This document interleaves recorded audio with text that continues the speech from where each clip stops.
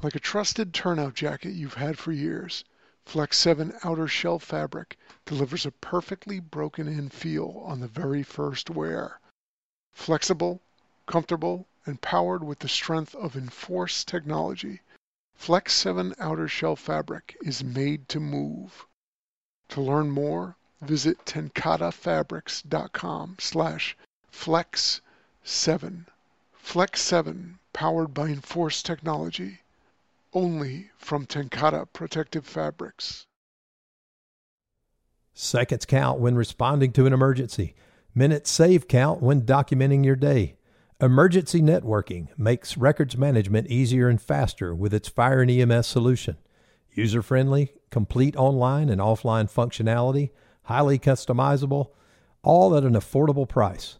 For more information, please visit emergencynetworking.com.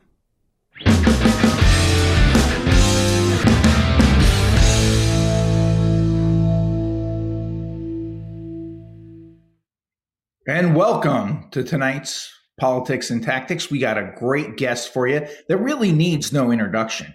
He's probably published more books, more articles than any other author for fire engineering.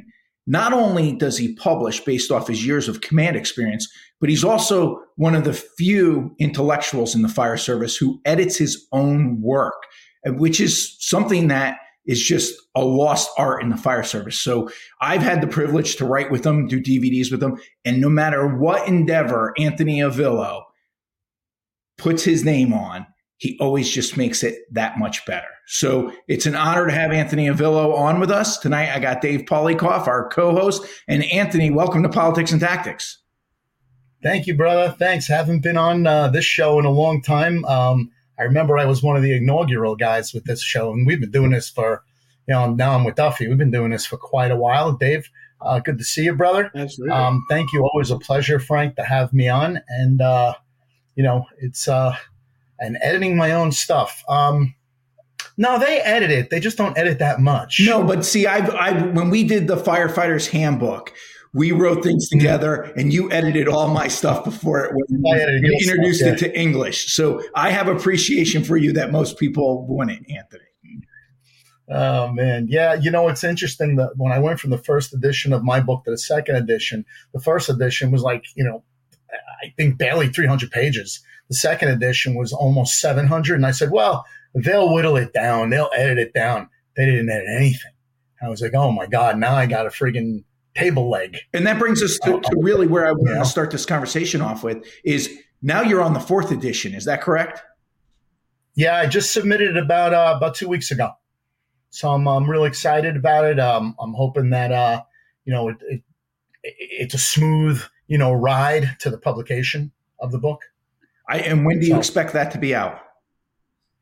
I don't know. I'm hoping FDIC, but I really don't think that'll happen. You're talking, that's like only 6 months, so maybe next FDIC, maybe Christmas, I don't know. I know they always have a lot of books in the till, and, the turnaround time, especially for, a book as big as the one I usually put out is, I tried to whittle this one down, and it's just not possible. You're throwing all the other things in, all the new building construction and new findings in the, fire behavior. And, I just a lot of different things, newer things have gone into this book, and I'm real proud of it. And I'm hoping that it comes out sooner than later. But, I as you know, and your book is great, by the way, man. Okay. I understand, the process. Been through it. Absolutely. Now, I had the honor of being introduced to Chief Flood, who I thought was a remarkable individual, somebody who mentored you, and somebody, when I needed quotes for my book, I reached out to Anthony Avillo and I said, hey, you got like a couple of quotes you can send me? And he sent me a full sheet of Chief Flood quotes. So I, just like Thomas Edison, borrowing brilliance. When you see something brilliant, you're like, you know what, this really says it all without saying too much. And I used a lot of his quotes. Did you use any Chief Flood book quotes in your book? Oh, yeah. And since he was my mentor, there's a whole little section, he passed away in between the third edition, the fourth edition. He passed away about a year or two after, about a year and a half after we published Full Contact Leadership. And so, he's he's never very far from my writing, and there is a bunch of quotes in there. And, right in the beginning, the quote I use is the quote that you used in your book. And it was command confidence is based on command competence. No.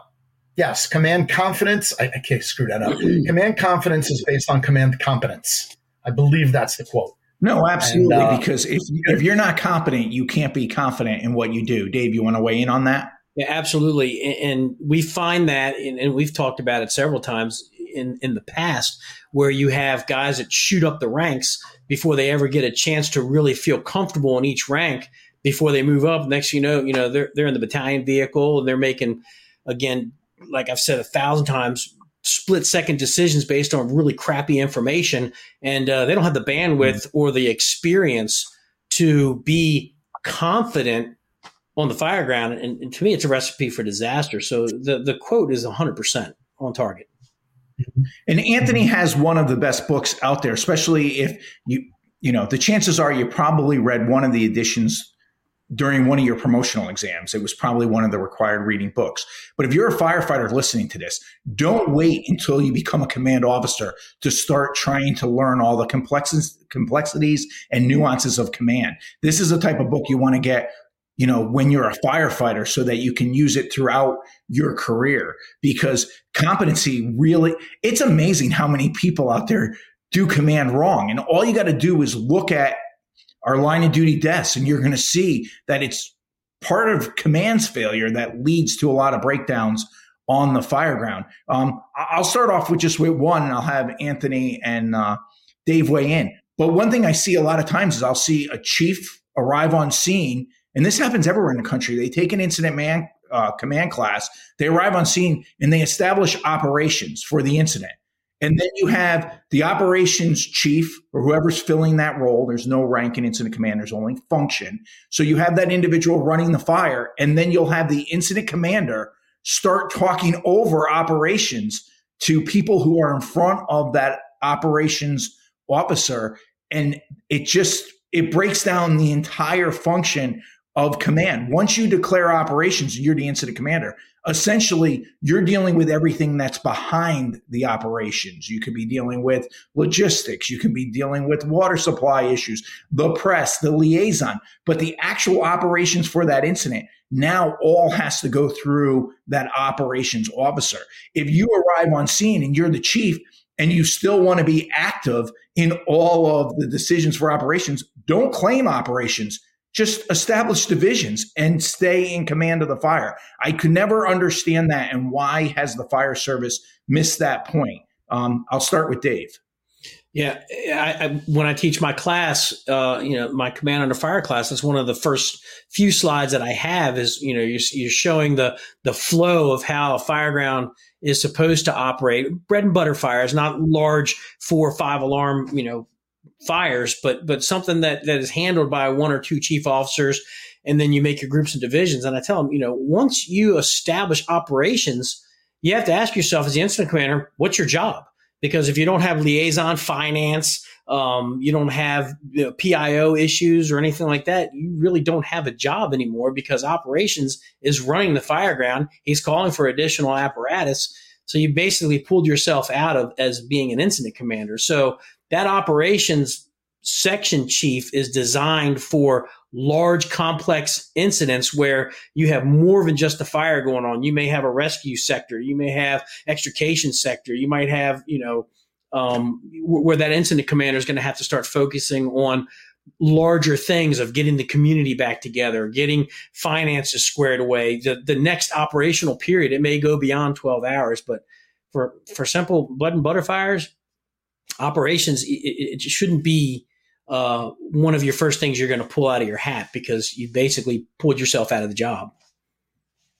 Absolutely. And in New Haven, we weren't big on division. Well, we didn't even use incident command when I started there. And I actually brought in Anthony Avillo and a couple other key players to start training the department on how to use incident command. And now the department has gotten much better. There's still some work to do, but we are really on the path to success. So Anthony, do you want to weigh in on that? Yeah, it's kind of interesting. We only go to an operations chief in very specific incidents, situations. The first would be sort of like a complex incident, exotic incident, when you're dealing with, confined space, high angle rescue, which we do a lot of with the cliffs, hazmat, things like that. I would designate an operations chief, or I would be operations. Or if we were at like a 4, 5, 6 alarm fire, the chief of the department would show up. He would become command, and I would become operations, and I would continue to maintain all of the operations.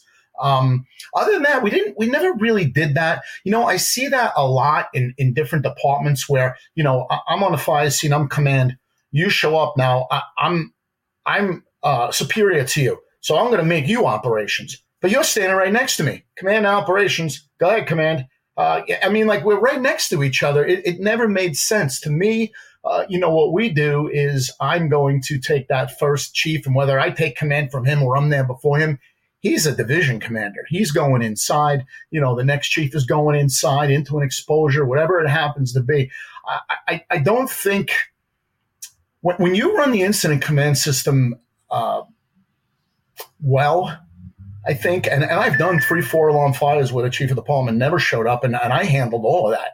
I was just command. So because I didn't have an operations chief, that meant I was operations and command. So I handled all that, fire watch, but I would also delegate that stuff out. Like once things start to we're starting to stabilize the incident, and we're starting to break down, I might assign a de-escalation officer, to start to help us start to put away the toys. I may assign somebody to something else, that sort of thing. But I was never really big on operations unless you really needed to have it there.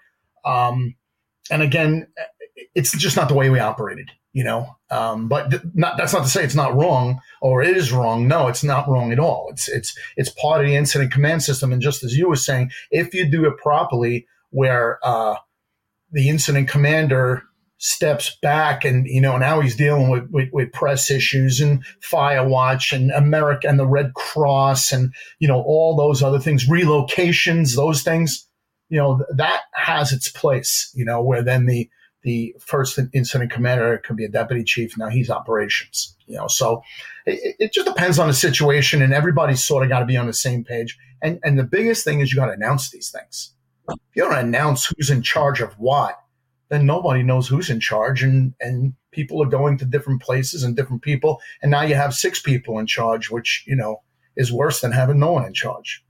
Absolutely. And I think that that's important, is that if whoever's in command, if they assign you, let's just use a division, for example, if they assign you a division, no matter where you work and your department uses incident command, and they don't announce your radio designation, what companies are responding to you, the book says what your tactical objectives are. You should know what your tactical objectives are in 99% of the calls. So I'm okay if you don't announce that over the radio, but you got to at least announce the radio designation and who's reporting to that division officer and where that division officer is going. Anthony, you want to weigh in on that? Oh, okay. Communications is so important, and not only that, but you want to, these are things almost benchmarked, so you're actually laying out your command organization right over the radio, so you're marking these things. And one of the other things I always looked at was, for an incident commander, stay at the strategic level. You will find that sometimes the guy has to micromanage the scene. First engine, I pull right past here, get that hose line in, don't get it around the car. Now he's operating at the task level. He's not even at the tactical level. So that may be, necessary in some instances when you don't have a lot of staffing, or you have people that are newer or whatever it happens to be. But the incident commander has to get back to the strategic level as quickly as possible. And I've always been a very big believer in initial scene assignments. Initial scene assignments allow the incident commander to be the incident commander. He doesn't do the job of the company officers by throwing out, all of these sort of task-oriented orders, So I think as an incident commander, you have to stay up at that level, which then allows you to break the fireground. It allows you to run the fireground rather than the fireground running you. Absolutely. So if you arrive on scene and you're assigned a division face to face and it's not announced over the radio, there's nothing that says that you as that division officer cannot get on the radio and say, Car 34 is now Division 2, Engine 6, Truck 4, and Engine 15 are reporting to me. And then when you get to that location, then don't just rely on your radio communication, because somebody will most definitely miss that communication. When you get to that location, try to muster up and herd all the cats for a second and say, hey, I'm here. Everything goes through me. Dave, you want to weigh in on that? Yeah. Like Anthony said, when you start breaking everything down, you start to reduce your span of control. That sweet spot is between 1 to 3 to 1 to 5. And once you start making your groups and divisions, and you're relying on either line officers to take those positions or chief officers take those positions, you can stay at the strategic level and you can say, okay, I need you guys to take, Division 2. And that's all you should say. They should know that if you're using Ricci OVS or whatever acronym that your department uses, then they know they're responsible for that. So when you ask for an LCAN, they're giving you that information. When we rewrote the policy in Frederick, we broke it down. Tactical command, which is the very first unit officer that arrives on the scenes, assumes that tactical command because they're operating in the tactical mode where we're pulling lines, they're supervising their crews. When the chief officer, the first command officer arrives, they assume the strategic command. They don't say that because it's automatically assumed, but they take a stationary command post and they assume that command, and they're working at the strategic level. So it's key to make sure that you stay in your lane so you're not micromanaging, because firemen will be the first one to point out when you start micromanaging them. And if you feel that you have to tell your people to pull a line, go search here, go here, do that, then it's either a failure on your part because you don't trust your people or you don't trust yourself. Anthony always said it best about when other people come to your fire. You want to break up, this is an Anthony Avillo quote, you want to break up the opinion brigade so they can't be critiquing your fire. But it's very important if you're a chief officer to trust your people. If you don't trust your people, you have a training issue, and we see that a lot of times where people are micromanaged. If you have to take command, then put the person in the division where you know that person can succeed. Everybody has their strengths and weaknesses. If they're in the wrong division, then move them. But Anthony, you want to speak to that? Because not every fire you get the A team. Sometimes you got to move people. Mm-hmm. Well, I always, initially for us, our first due ladder, our first arriving ladder on a flat roof building would get the roof. And they would have the roof division. And that would be, a ladder officer. But I'm a big fan of eventually having, eyes on, hands off, rather than eyes on, hands on. A company office is eyes on, hands on. So if he's running a division, I think it puts him at a disadvantage. But there are times that he is going to run that early on until I get a chief up there. But I would always look for a roof division supervisor. If I was going to eventually put one up there, like we're going to have pretty extensive roof operation, I would always look for somebody who had truck experience. Okay,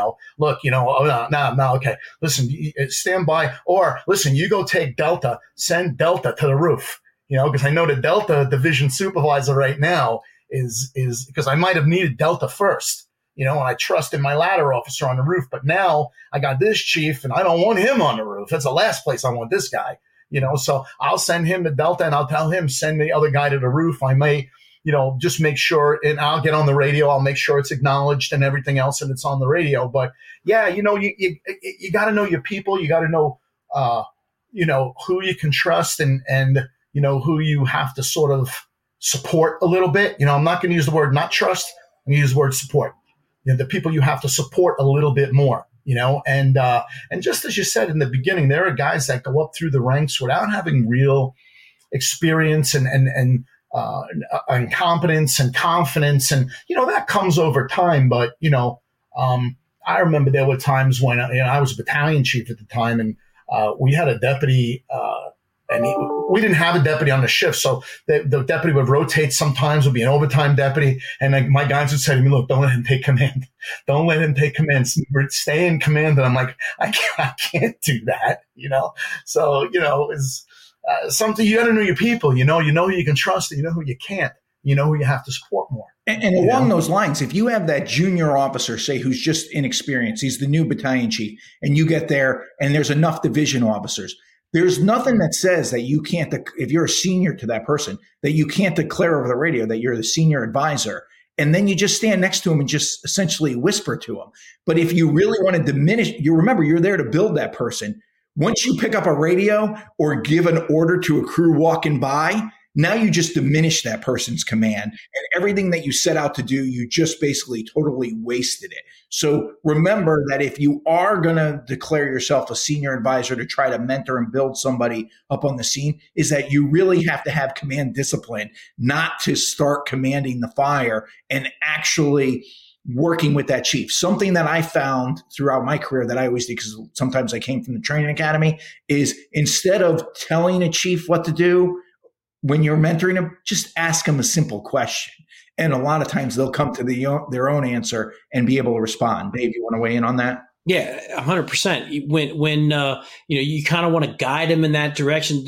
A true leader, a true senior chief officer can give you the idea and make you think that it was your idea all along, make it think that it's their idea all along, so they come to the conclusion that you want.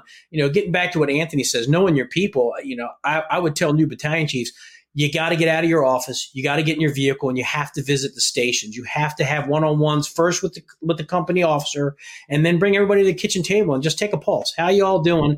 And then you kind of get a read on who needs help, who needs, who doesn't.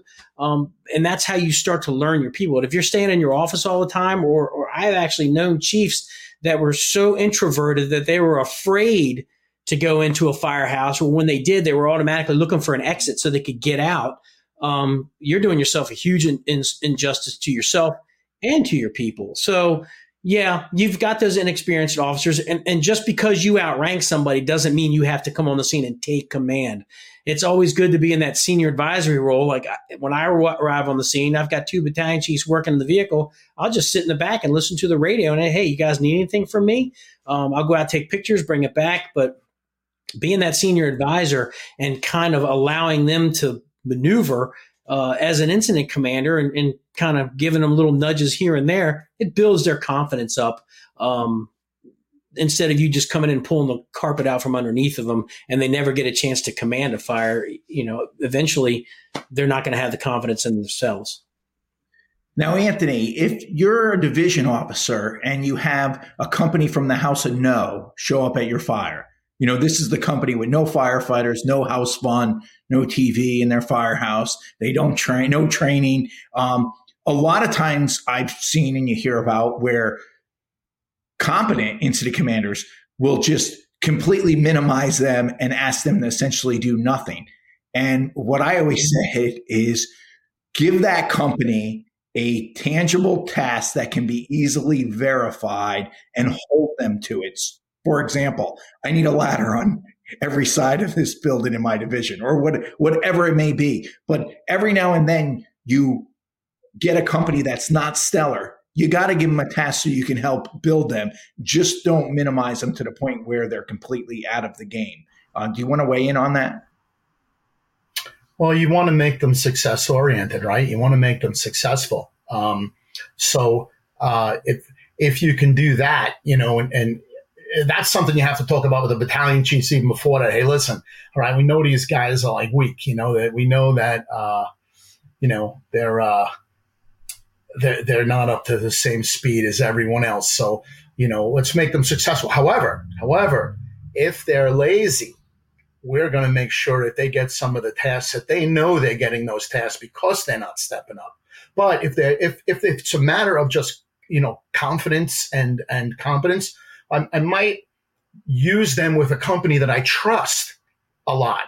And now you have those 2 companies together, and now he's actually being mentored by another officer, his rank, that is, and they're maybe doing the same task. This is where you put a junior ladder officer on the roof with a senior ladder officer, so now you have those two guys working together. It's the same thing with pulling hose line. One of the things I think we do really well in North Hudson is our first two engines stretch the first line. So there's always a very good, almost never do you have two sort of not confident, and not that well schooled officers. You usually have one good one and one so-so one, so, you might speak to the other officer and say, look, when you have this company in there, listen, if it's got to be taken care of, get in there and do the best you can to mentor this guy a little bit, but I think sometimes you got to drag these guys a little forward. Other times you have to support them a little forward. And at other times when they're not getting it, you have to sort of beat them a little forward. If you catch my drift. Again, you have to know your people, I think that's very well said. You set them up for success, marry them up with another company, and help push that company forward. Yeah. Dave? Yeah. Listen, we have 3 million companies, so we have to marry our companies together. Yeah. Sorry, Dave. That's okay. I like the fact that you like to give that company that needs a little bit of work. They're not polished like some of the other companies, but you give them a task that they will complete, and then they'll be successful for it, and kind of build them up a little bit. And then maybe even go as far as bring them to the command post, hot wash them, and tell them, hey, man, you did a really good job with that. Kind of builds their confidence up a little bit. But, like you said, if you got a company full of turds, then they're going to get some shit work, and they understand that you're getting this because you're not performing like you're supposed to be. And we've talked about this. But I don't think anybody comes to work and wants to be bad. But you always have the ability to give them tasks to let them shine a little bit. Absolutely. And one other thing that a lot of company officers miss is they have to remember that information goes up, orders come down. And if the chief is only as good as their company officers, and if you're not relaying the information that chief needs to make that operation a success, you're hurting the entire department and the entire operation. For example, Anthony said in North Hudson, they normally always marry up the first 2 companies to get a line in place. But if you look at all of America, that isn't the case. That isn't their SOP. So if you're that first 2 company and you have a complicated stretch, and it doesn't even have to be a 3-person firefighting crew. New Haven, everybody has 4. I'd have no problem with a company officer on a complicated stretch on a 3-brace frame wood 3rd floor fire for the officer to get on the radio and say, I need another company to get my line in place. Now, if the chief isn't thinking about that, you gave them information. Now they have to, well, they don't have to, but the chances are that's going to kind of key their mind. And then they're going to assign that another company to get that line in place for you. The same thing's true with if you get an order for command to put up a 40-foot ladder or a 50-foot ladder. They may not be thinking about all that goes into that at the task level at that time. There's nothing that says the company officer can't get on the radio and say, Chief, I'm going to need another company to get this ladder in place. The chances are you're going to get it, because in a lot of fire departments, it's not short staffing. It's short on the people that are working. Anthony? Mm-hmm.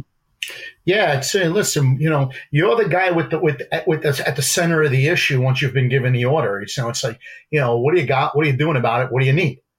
If you don't tell me what you got, you don't tell me what you're doing, and most of all, if you don't tell me what you need, you're never going to get it. You're never going to get it. Listen, when we, our SOP says, first 2 engines stretch the first line. But if it's above the 3rd floor and above, the 3rd engine will help them too.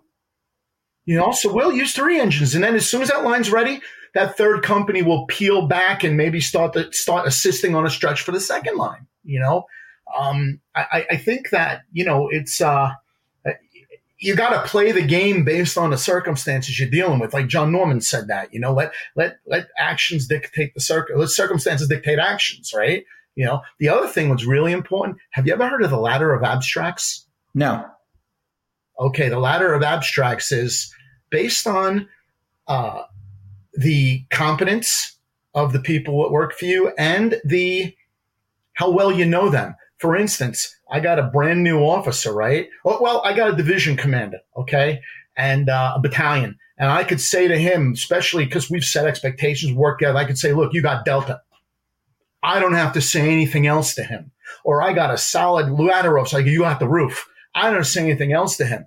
But if they're not high up on a ladder of abstracts, I might have to say to them, look, I need you to think about, you go back to firefighter 1. I need you to, grab the 35-foot ladder, use a low shoulder carry, put it 3 feet away from the building, pull 7 clicks. That's the lowest level almost on the ladder of abstracts, and you don't want to use that on a fireground. That's more training ground.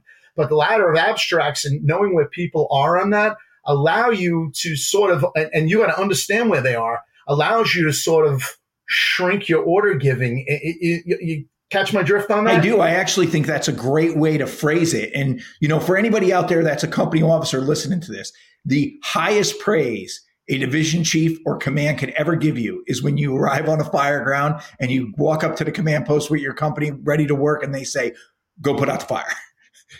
That's the highest praise. That's high on the ladder abstract. They know that you know what you're doing.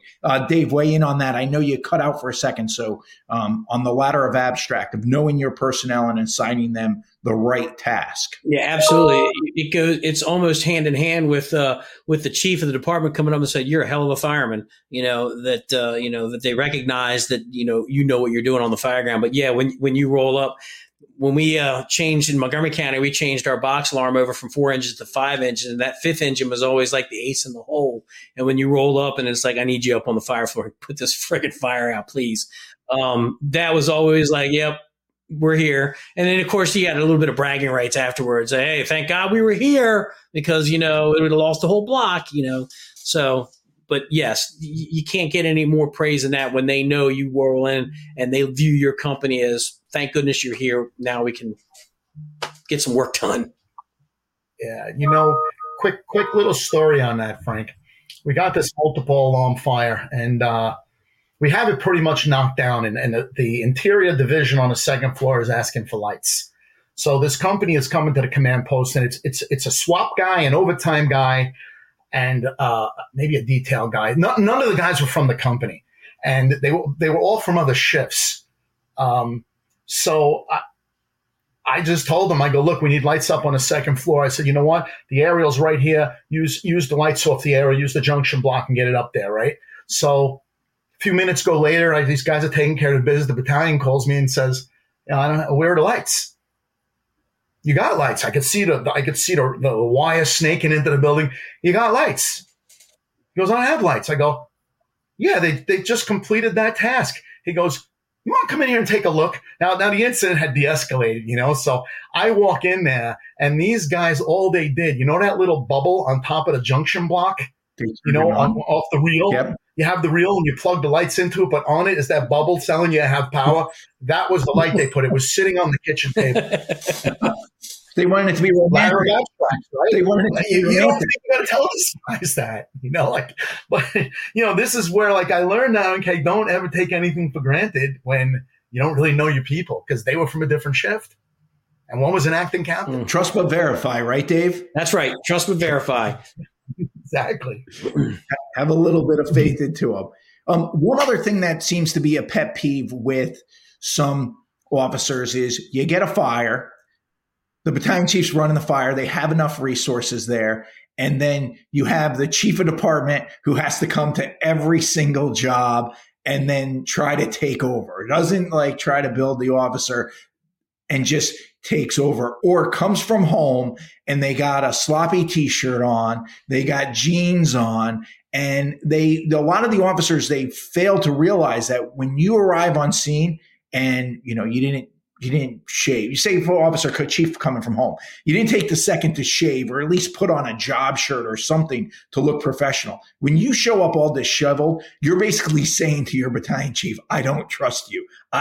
There wasn't a second to spare before I got here. And chiefs are oblivious to it. It's always stop and make sure you're presentable. Walk up like you own the place and then ask, do you need anything, or can I get you guys coffee and girls coffee or something, when everything's this escalated. Just because you're chief of department don't mean you need to go to every fire. Dave, I'll let you weigh in on that first. And even if you do, if it's a small department or whatever, and the chief goes, you're going there to say like, hey, it really sounds like you got this really under control. I want to take make it positive. Just because I'm here doesn't mean I'm going to take over.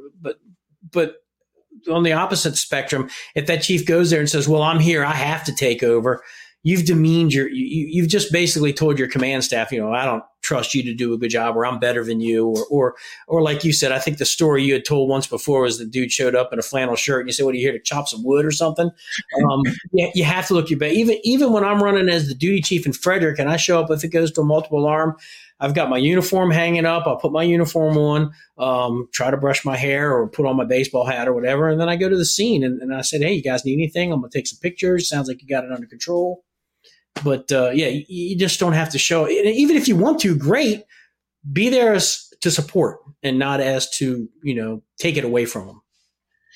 There's a story in the book that I just wrote, but that both of you contributed to, which I really appreciate. That way people read it. But that I left this part out of the story, but it's relevant to this conversation. So New Haven got called to Yale New Haven Hospital to the operating room. The rescue got called because a lady's arm was caught in a meat grinder. And the officer did an unbelievable job because the surgeons, some of the world's best surgeons, they wanted to amputate the arm. And he was able to use his command presence to convince them that if they let the rescue work with a limited team, they'd be able to get the arm out. Well, while he convinces these surgeons, the chief of operations shows up from home, like scruff on their face and wearing like civilian clothes. I don't think they even had a fire department shirt or anything on. When they got to the hospital and the chief of operations walked in, the lady from the hospital thought he was a family member, and they brought him into the other room.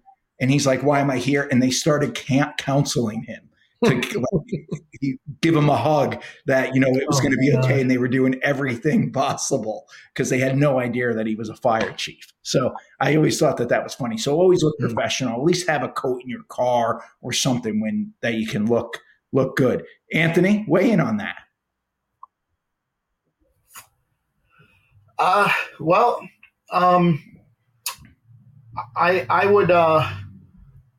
I think that, you talk about, I would sometimes show up and I might say over the radio, Deputy 1 is going to remain in service on the scene.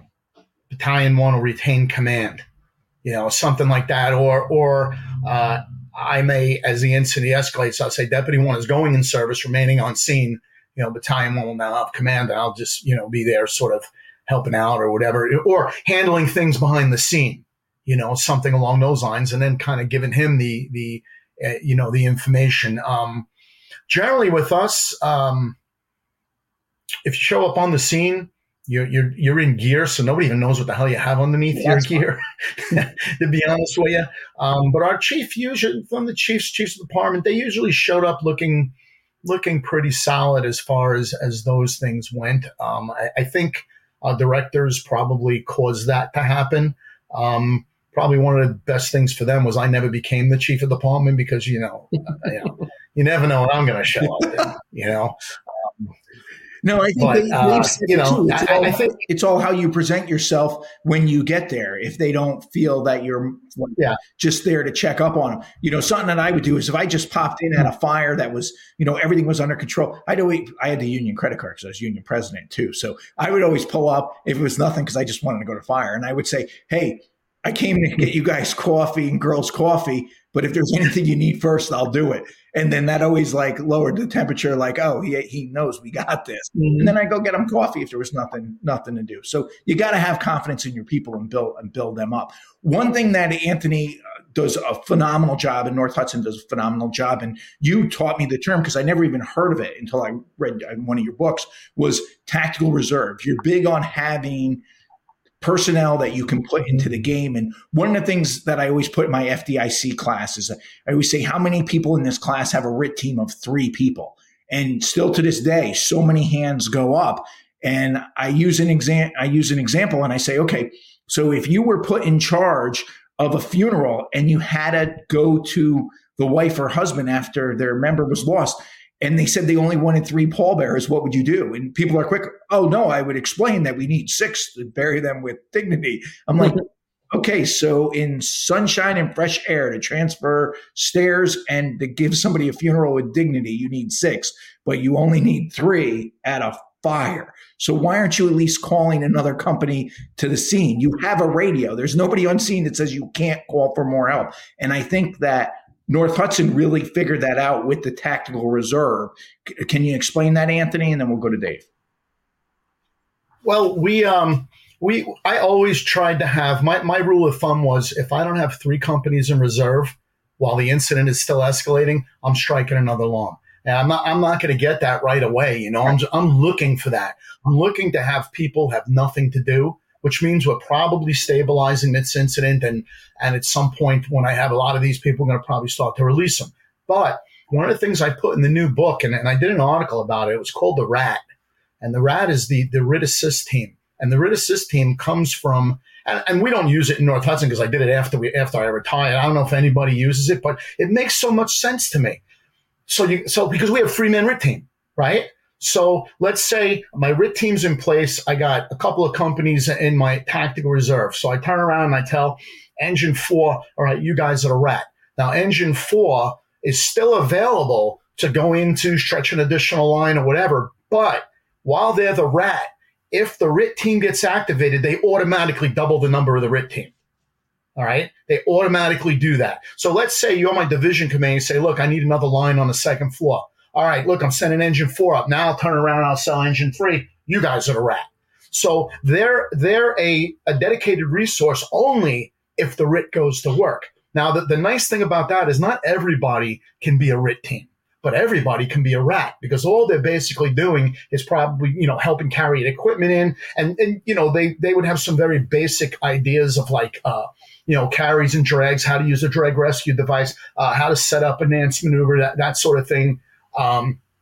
They're just there to, and this now, it would cause the incident commander to strike another alarm when he doesn't have these additional companies in tactical reserve, not only because I may need companies to do stuff because, shit happens on a fireground, but God forbid a 3-man RIT has to go to work.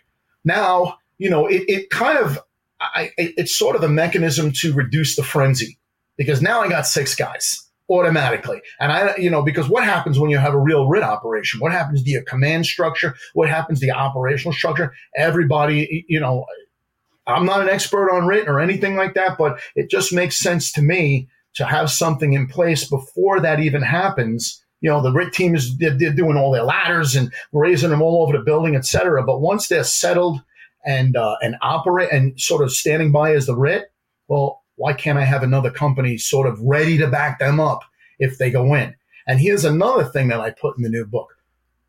Why can't the RIT team, once they are finished setting up your fireground and secondary egress and all the things they do, why can't they become part of your accountability team?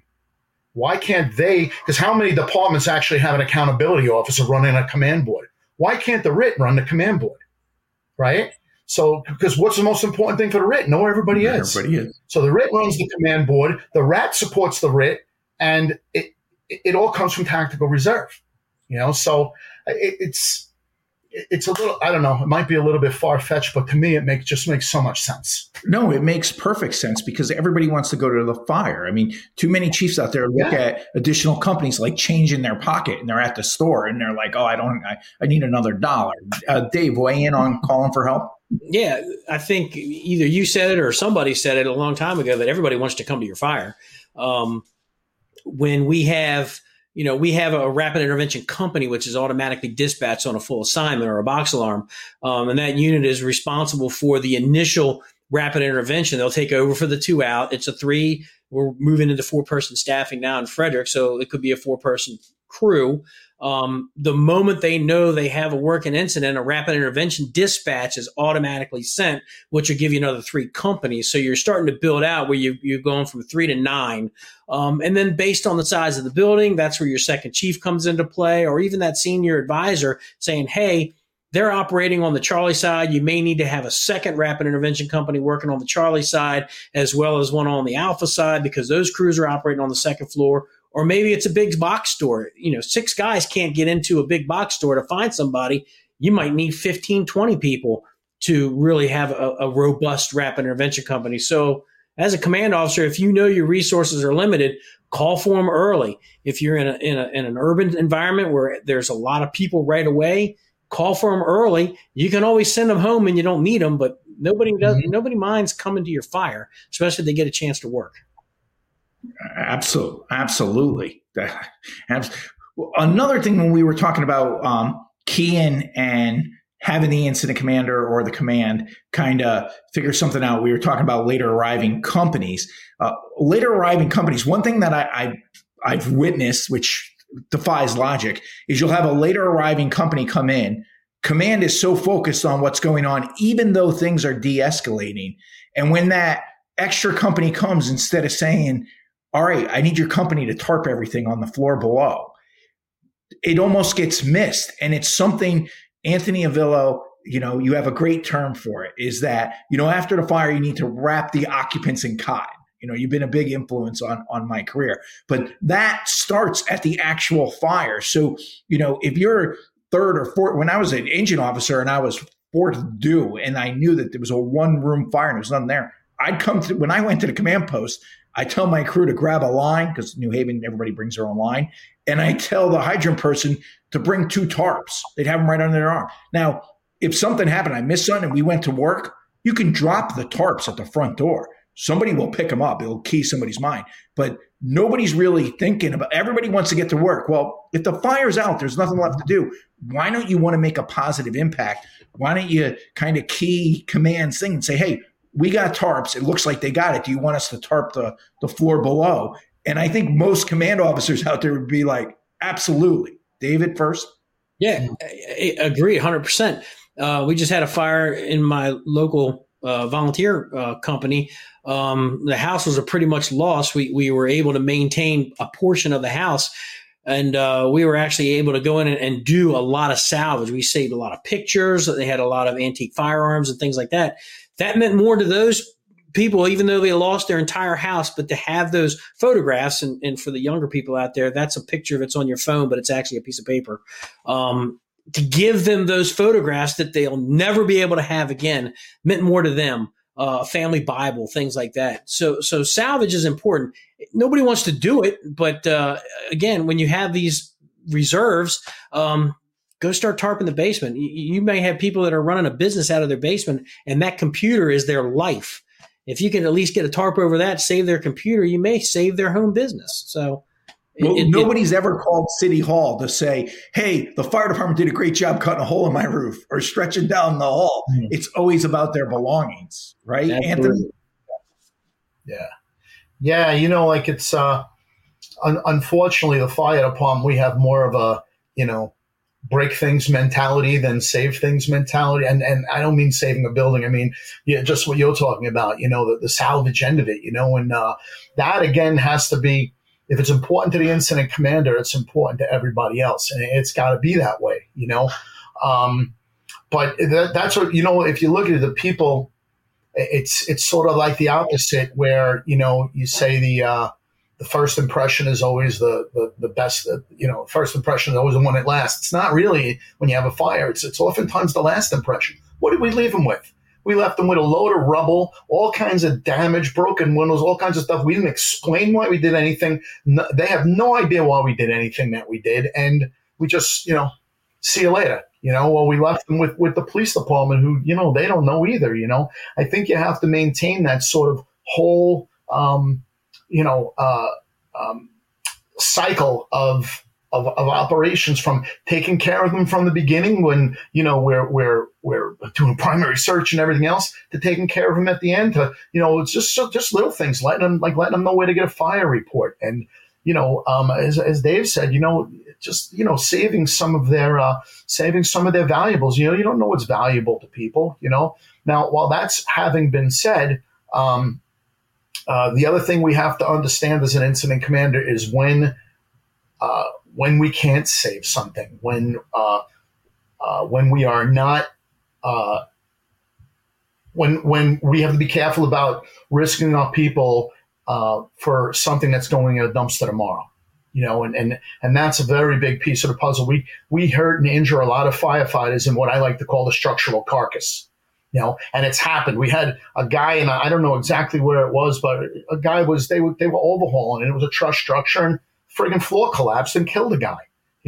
Once the life hazard has been secured, and we're dealing in buildings that change the rules, like truss construction, structural carcasses, no firefighter should ever die in those buildings. But it happens, and a lot of times, I know I'm getting off subject a little bit, but a lot of times it happens because, one, we don't like to lose. Two, sometimes we stay in a little longer than we should because of our mentality of saving stuff, So we got to be careful sometimes with how far we go, depending on the building. You got to know your building construction. You got to know, what the fire did to the building. And, this may be sort of opening another whole little hallway of discussion here. But it's something I believe in. And I think it goes back to benchmarks, your time benchmarks. Are you losing track of time? Are you getting emotionally involved in your fire that you're not taking into account time? So this is actually a good time to talk about some of those command benchmarks. One of my personal pet peeves is we know generally the two first benchmarks is the first line in place. A lot of times, you could see it, but the most important benchmark to me is, what's the condition of the primary search, and is it announced by geographic location? Don't just say primary search is complete. Make it by geographic location. You wouldn't buy property in Florida without going to see it. So, primary search is second floor complete. That way you ensure that the entire structure is complete. Weigh in on those benchmarks, primary search, secondary search. Here's a good question to start off. When do you think that the secondary search should be declared? Because in some fire departments, you'll hear over the radio, primary search, second floor complete, and 3 minutes later, you'll hear, even if it's another company, which ideally is who we want to do the secondary, secondary search complete while the fire is still actively raging. Is that too early? Well, what's both of your and I don't think there's a right or wrong answer with this, but what's your preference on when that secondary search benchmark is called? I'll start with David. The primary, obviously, you want right away. We're big on ensuring the occupant status, especially when the first arriving unit arrives on the scene. They're giving their on-scene report. They're doing their 360, and we need to know what the occupant status is. It could be unknown, it could be accounted for, or trapped. Most of the time, it's unknown. I'll assign an ambulance crew when they arrive on the scene. Go find the homeowners. I don't care if you got to knock on 10 doors. Go find the homeowners. All the while, we're working on our primary search. Once that primary search is complete, we should be concentrating on making sure that the fire's being compartmentalized and then extinguished. Once it's extinguished, then I'm going to go ahead and assign another crew to the second search, but it's not going to be right after the first search. You're going to have to get conditions lifted a little bit so you can do that in-depth, see what's going on. If you do a primary search of the second floor and then you throw another company in there to do a secondary search and they're still putting the fire out, you're going to miss the same stuff that they missed. So it's going to be once the fire's knocked and you've got conditions lifted a little bit. Chief Avillo? Yeah, I completely agree with Dave. You don't run a secondary immediately after a primary, or even at the same time. They're just following them up. It's when conditions are better. When the building the building's been checked to stability, we've done a bit of a safety survey. We've lit up the area a little bit. Some of these. Listen, secondary search is it's done when we it's done once the situation is de-escalating. It's done once the fire is knocked down. Yeah, I agree with all of that. I don't think there's any rush for a secondary search. I really don't. Primary search, absolutely, but not a secondary search. Secondary search should be a later on, but not missed. type of operation. You were talking about the benchmarks though. One of the things I think we need to do in a benchmark now is, and it should be the benchmark, water on the fire, right? Water on the fire. Your company officers should be in tune with that and conditioned with that, that they say, okay, water is on the fire. Boom, that's a benchmark, right? Because now other things can occur on your fireground that maybe couldn't occur until water was on the fire. So same as a primary, I'm thinking that, and I put this in the book too. I think water on the fire has to be a benchmark now in the sort of in the world we live in, because there are people who are waiting to hear that to do other things. And not only that, the other thing as the incident commander standing outside is if they say they have water on the fire and from the outside, it doesn't look like water's on the fire, it could mean you have a whole other problem. So I always say, even for individuals taking promotional exams, one of those key things is you always got to evaluate what's being said on the radio versus what you're seeing. Because while we know there's always a little disconnect, if there's a big disconnect, you generally have a big problem. Dave? Yeah, the water on the fire, that is a benchmark for us in Frederick. Let us know we got a line on the fire. And is it matching what the incident commander is saying? More importantly, like you said, Frank, there's other companies that are waiting to do other things. We preach ventilation discipline. It's a systematic thing where the engine and the truck company are communicating. I got water on the fire. Okay, I can start taking the windows of the fire room to start alleviating those conditions. And hey, we got the fire knocked. Okay, now we've checked for extension. Maybe we can start a fan and start getting some good ventilation going. But it allows those companies that are on the outside, your outside vent man or whatever, hey, I actively hear water flowing. I see water on the fire. They're saying water's on the fire. I'm going to go ahead and ventilate. So it's a discipline thing, but it's definitely something that needs to be broadcasted. Plus, it also allows for that time, your elapsed time of how long has this fire been burning? And if it is knocked, what's the structural stability now?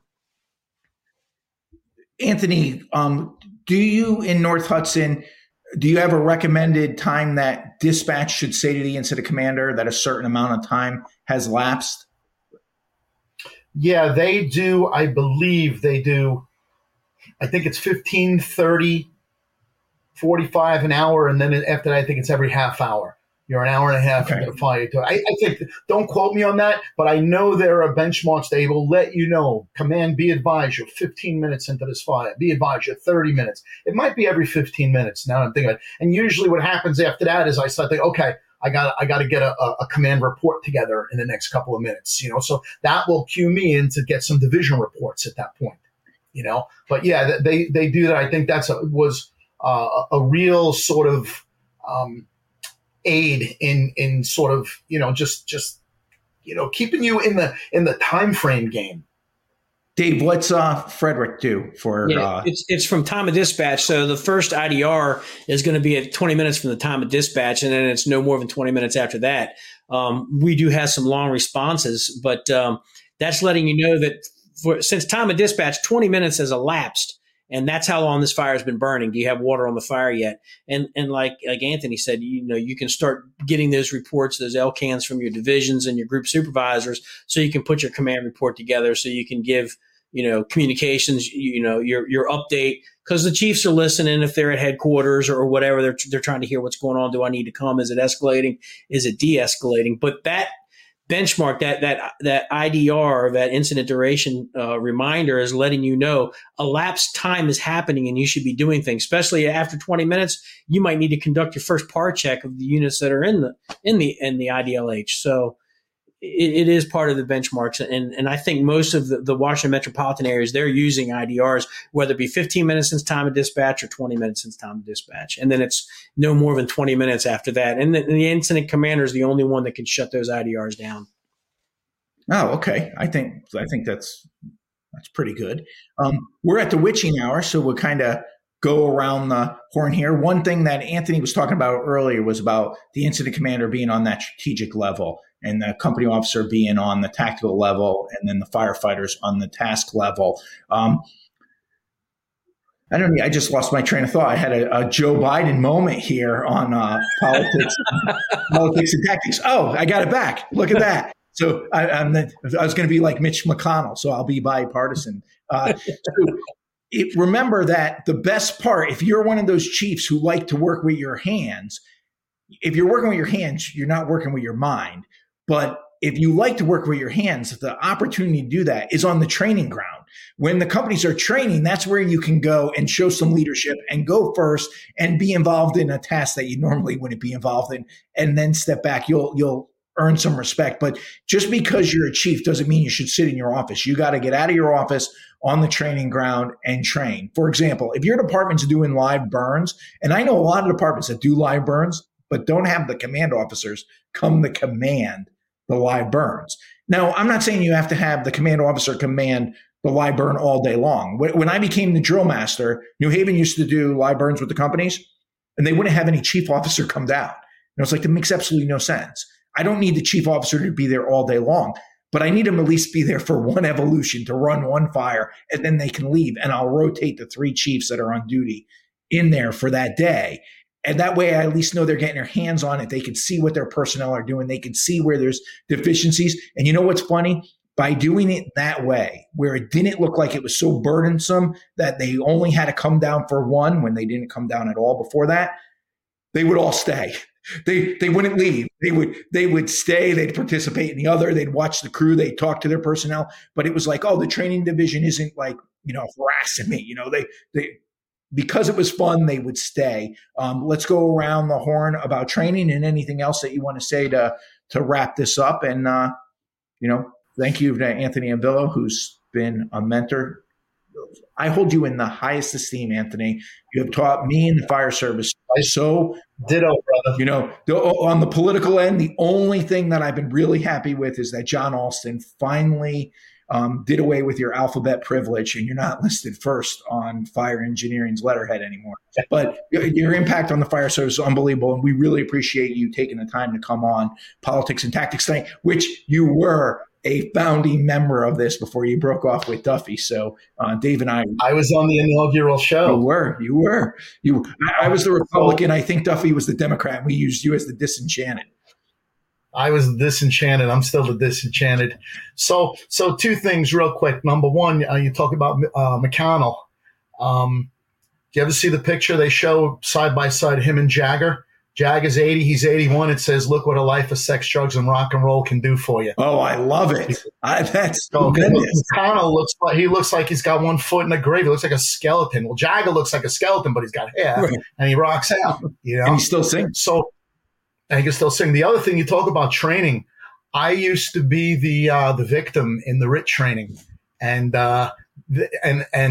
eventually we would build the RIT training up, and eventually it would be in this warehouse, and everybody would be hooded, and they'd have to come and find me with a pass device on and the pack trackers, and they'd have to get me in a sked and get me out, and they would beat the living shit out of me. I mean, I would come out of there like, because listen, what are they doing? They're dragging you. They're converting your harness and all that, and they're not being easy. It's just like when the master streams always aim for the command post. You give them that opportunity. They see that you're in there and you're playing the game with them. And that's why and this is a whole nother show. That's why I think the incident commander needs to be out in front of the building. I agree. I love it. Vince Lombardi never coached a game from the locker room. David, a shot across the bow. Okay, I'm in front of the building. I'm just in a climate-controlled environment where I don't have to listen to people yelling and screaming all the time. But I don't understand what they're saying because none of them are speaking English. Right. Just so you know, Frederick's last fire, the firefighters were all hot, dehydrated. Dave's like, let him eat cake. I'm nice and comfortable in here. I don't take command like it was in my previous life, but you're 100% correct, Frank. Being a chief officer, being part of senior staff, we're beta testing the second part of the from the Ball Road report from Josh Laird's line of duty death. We're doing safety and survival, preventing the Mayday and things like that. So all of senior staff, from the fire chief all the way down to us assistant chiefs and all the deputies, we went out on the training grounds and we went through the 4 stations that they had put together. And it beat our ass, but it was really good training. I look at it as if I can get out of the office and put my gear on and do stuff, I'm happy, because the work is always going to be in the office. When I go back, it'll still be there. but to be able to continue to put my gear on and to participate, pull a hand line, maybe command a few things, but then after that, we'll rotate the chiefs through and I'm going to go in with the crew. It still keeps my skills fresh. It keeps me fresh. And it also shows the younger guys that, hey, he's one of us, still one of us, even though he's wearing a white shirt, he's still a fireman and he still wants to go in and do the job. And I think that builds your credibility up, but it also makes you human.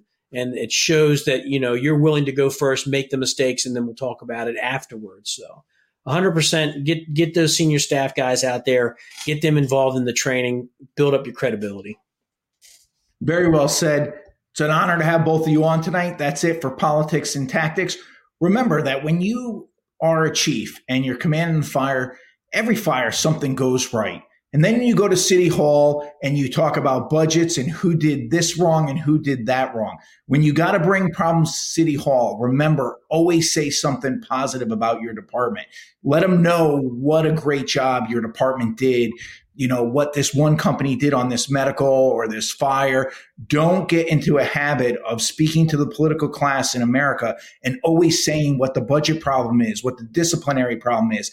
It's a trap and it only diminishes your department and your own command. Remember, you're not a politician. You're an advocate for the men and women that serve the community. And anytime you talk to a politician, there are times where you have to talk about discipline. You have to talk about budget problems, but always either start or end the conversation with something positive the men and women under your command did. Leave them with a good impression. That's it for Politics and Tactics tonight. Again, honor to have Anthony Avillo, one of the original members, the original gangster, on, I think his family owns a trash company too, but the original gangster on Politics and Tactics, and Dave, and we miss Sam Bellani, who's away tonight. Mark, take us off. And on behalf of Fire Engineering, thank you, everybody. Hope to see you at FDIC. Check out Anthony's new book.